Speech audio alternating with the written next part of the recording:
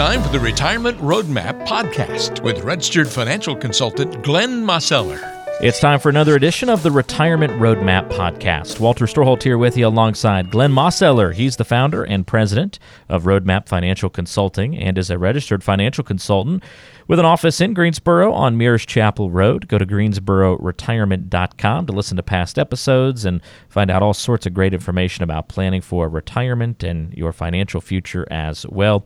Glenn also offers educational workshops and courses that you can tap into throughout the area. For more information on those, again, go to greensbororetirement.com.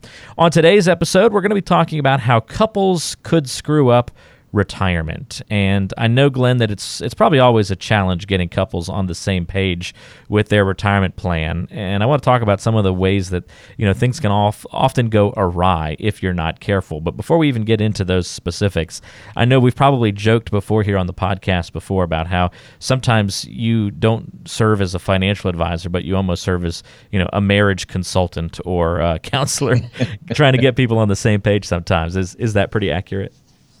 Well, it happens sometimes. You'd be surprised. A lot of people are really starting to think about it, and particularly when they're in the planning stages, and they're ready to come in and sit down.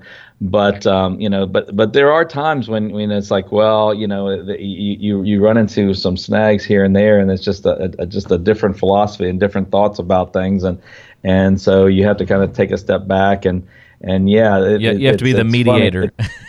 Yeah. Well, sometimes it's interesting all the different hats you wear. Right. That's for sure.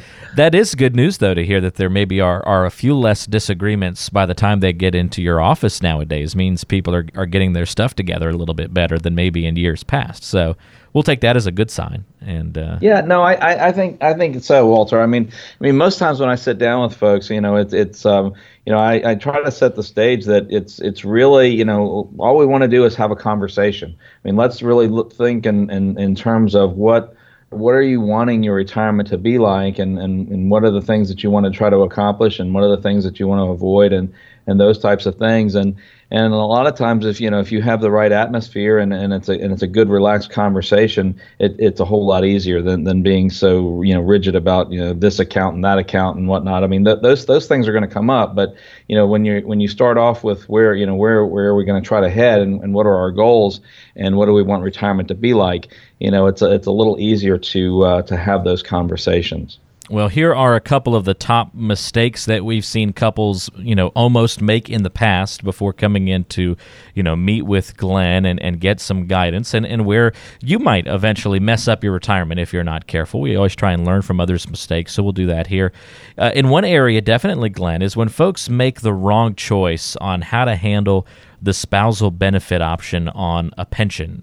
The reasons behind why that mistake gets made, I guess, are aplenty. Sometimes it's not a fun thing to talk about, so then maybe you don't talk about it enough and make the right decision, and I'm sure we could think of some other excuses as well. But tell us about what goes into that decision of, choosing the spousal benefit option and where you've seen people almost misstep there. Well, yeah, Walter. That is a tricky one, because folks are given these choices, and you read through them, and you say, okay, well, I could take life only, and I can take this one with a survivor benefit, but different pensions are going to have different options too, and so sometimes that option might be that you get the full benefit for both the spouse and their and if they were to pass away, the surviving spouse, sometimes it gets cut in half, sometimes it's 75%, and you have all these choices, and and you're looking here and there, and what I see a lot of folks do is they'll say, well, it's only this much difference, and so maybe we should do this or that. And the reality is that it's one of those things that you really want to take some time and do some analysis with, and look at it in full context of what your other income streams are going to be, whether that's Social Security, and we're most likely going to have 2 Social Security checks coming in, and then also retirement accounts and other investment and savings accounts, and how are we going to put all of that together to create an income plan. And a lot of times folks just they look at it, and it's they don't have any reference point to know which is the right choice, and sometimes they just make a snap decision, and it doesn't really serve their purpose. We see the same thing happen sometimes. I know we're going to talk a little bit more about Social Security, but they're similar, because a pension and Social Security, we're talking in both those cases about income for life. And so, if you really think about it, Social Security is a type of pension, and so those kinds of decisions can be tricky. And trying to figure out, how do I combine that with my other accounts, and what to do and how to do it, and golly, are there tax implications of this decision or that decision, and what about the legacy plans? All those things play in. So I would strongly urge folks to make sure that you don't take that decision lightly, and you really, preferably sit down with, someone who has some experience in income planning, to be able to help guide you through, and at least, ask you the right questions, so that you can come to the right conclusions. Yeah, we're talking with Glenn Mosseller about some of these ways that couples mess up retirement, and the spousal benefit, definitely one good example. Another one, Glenn, would be not coordinating Social Security strategies, kind of making those choices independently. I'm just going to take mine as soon as I retire. I'm going to delay mine for a while, and you don't really see how they can work in conjunction sometimes. But that's a huge missed opportunity, because if you strategize how you're each going to take those Social Security distributions, that can make a big difference in the success of a plan. Oh, there's no doubt about it. I mean, I see it from time to time, and the challenging thing with Social Security is that it's not an easy thing. I mean, there's over 2,000 rules in the Social Security manual and whatnot, and when you look and you start trying to figure things out, and you might go online, and you might talk to somebody either on the phone or actually in a personal appointment. And they are not allowed to really give you advice. They're allowed to, to sign you up for benefits, or they're allowed to tell you, if you ask them a specific question, they can answer it and say, okay, well, if you were to turn your benefits on this date, then you're going to get that.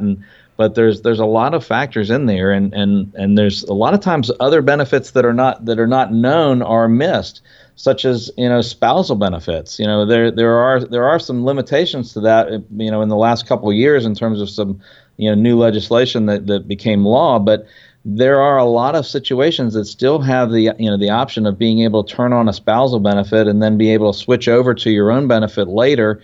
And then there's also the survivor benefit, and having one person at least delay so that we can increase the survivor benefit, so that it's going to increase that lifetime income for whoever the surviving spouse is. And a lot of times those pieces of the puzzle just get left out. Again, as kind of we go back to the pension decision, and it can be overwhelming, and you kind of look at it and say, well, there's only this much difference and that much difference, and maybe we should just do that. And again, it ends up, sometimes it's almost like a coin flip is making the decision, and it needs to have a lot more in-depth analysis than that, to really make sure you're making the right choice. So that's another great example of where couples screw up retirement sometimes, is with Social Security claiming strategies, and also just looking at that retirement date and then thinking about, all right, now how is life going to change? What's going to look differently for us? Another mistake we see, Glenn, is when folks don't really talk about how they're going to spend all that increased time on their hands when they actually retire. Oh, you're right, Walter. I mean, that's something that I do a lot of times in my classes and courses. Is that we actually spend some time there, because the reality is that people, they work their whole life, whether they're inside the home or out in a career, in the job market and whatnot, and they're focused from the time they were kids. When you're a kid, you start going to school. And then you go, you might go to, additional school, whether it's, college or trade schools and whatnot, and you keep working, and you do all that work, and then you're into your career, and your focus is on, how do you do things for others? How am I going to please my boss? How am I going to do things for my family? What about, how can I make this better for my spouse? And then you work through, years and years and decades of being focused on everybody else, and then you arrive at retirement, and it's like, oh my gosh, I've got all this time. What am I going to do? And a lot of times, folks think, okay, well, that's going to be the greatest thing in the world. Give me that problem. I'd love to have it. But then once they actually step into retirement, and they've spent a little time there, they're thinking, well, I'm not, it's really kind of difficult to figure out what to do, and I also coordinating that with your spouse and what how you all want to spend time together and whatnot. And so I really encourage folks that when it's an exercise that we do in a lot of my courses of making sure that you really think about it, because the last thing you want to do is have a lot of time on your hands and not really have any kind of a plan of what to do with it, because ultimately that's why you've been saving this money for retirement all along anyway, is to be able to enjoy it.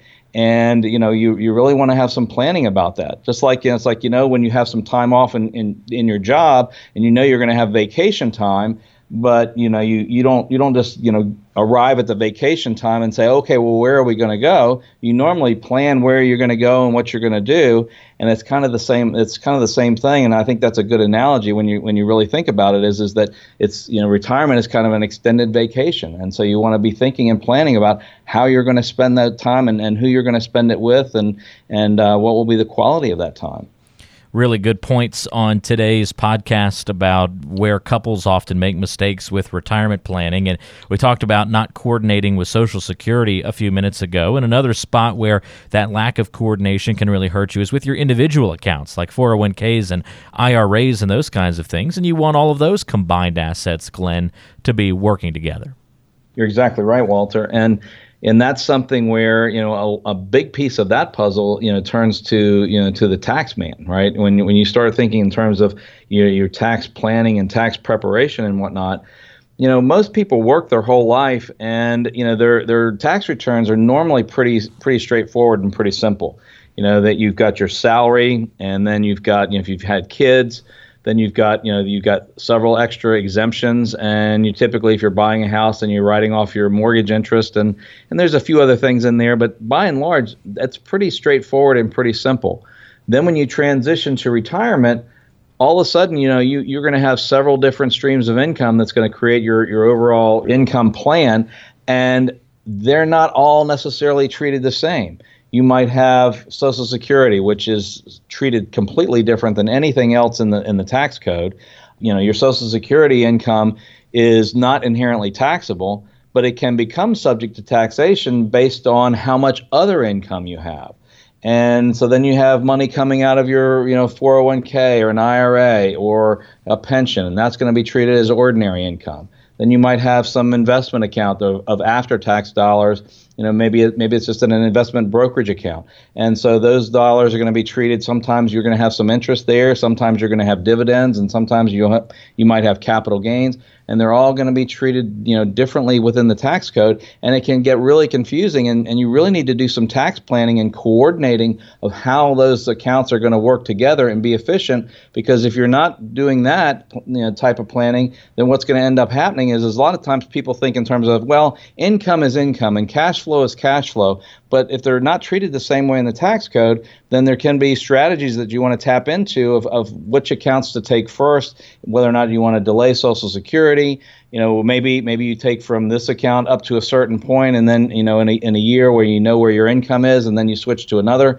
And all of those things are going to matter, and you want to try to keep the money from falling through the cracks. And one of the biggest places that it can fall through the cracks too is this sending extra money to Washington in the form of taxation that you don't really necessarily have to, but you really need to be planning around that and talking to an advisor that can help you do that type of planning, because typically that's not the type of planning that most advisors really do, and really to be holistic. I think it's imperative that they do. I never have quite understood how somebody can give you financial advice without incorporating how taxes are going to work with your income plan, because it's a major piece of the puzzle, and it's not really necessarily how much is in an account, although that matters, but it's really how much can you utilize and how much do you have access to and how much do you get to keep. Yeah, get to keep is a big, important part of the equation. I'm more interested in the return of my money than the return on my money, I think was what the famous Will Rogers quote, I think that was. And it's very true. Last but not least, Glenn, another place where we see couples mess up retirement, and even this applies to more than just couples too. I mean, individuals can mess up some of these things. Like you can still mess up your Social Security claiming strategy. It's just that we're focusing on not, coordinating those strategies. Same with your IRAs and 401ks. But another way that this would really apply to everybody, not managing risk in a way that both spouses are comfortable with. So, you've got that one spouse that's always going to be very nervous, or maybe you do go the route of ultra conservative, and so then that other spouse is going to be frustrated at the return maybe that's being missed out on. If you're not in cahoots in that part of the process, that can lead to a little bit more of an emotional toll.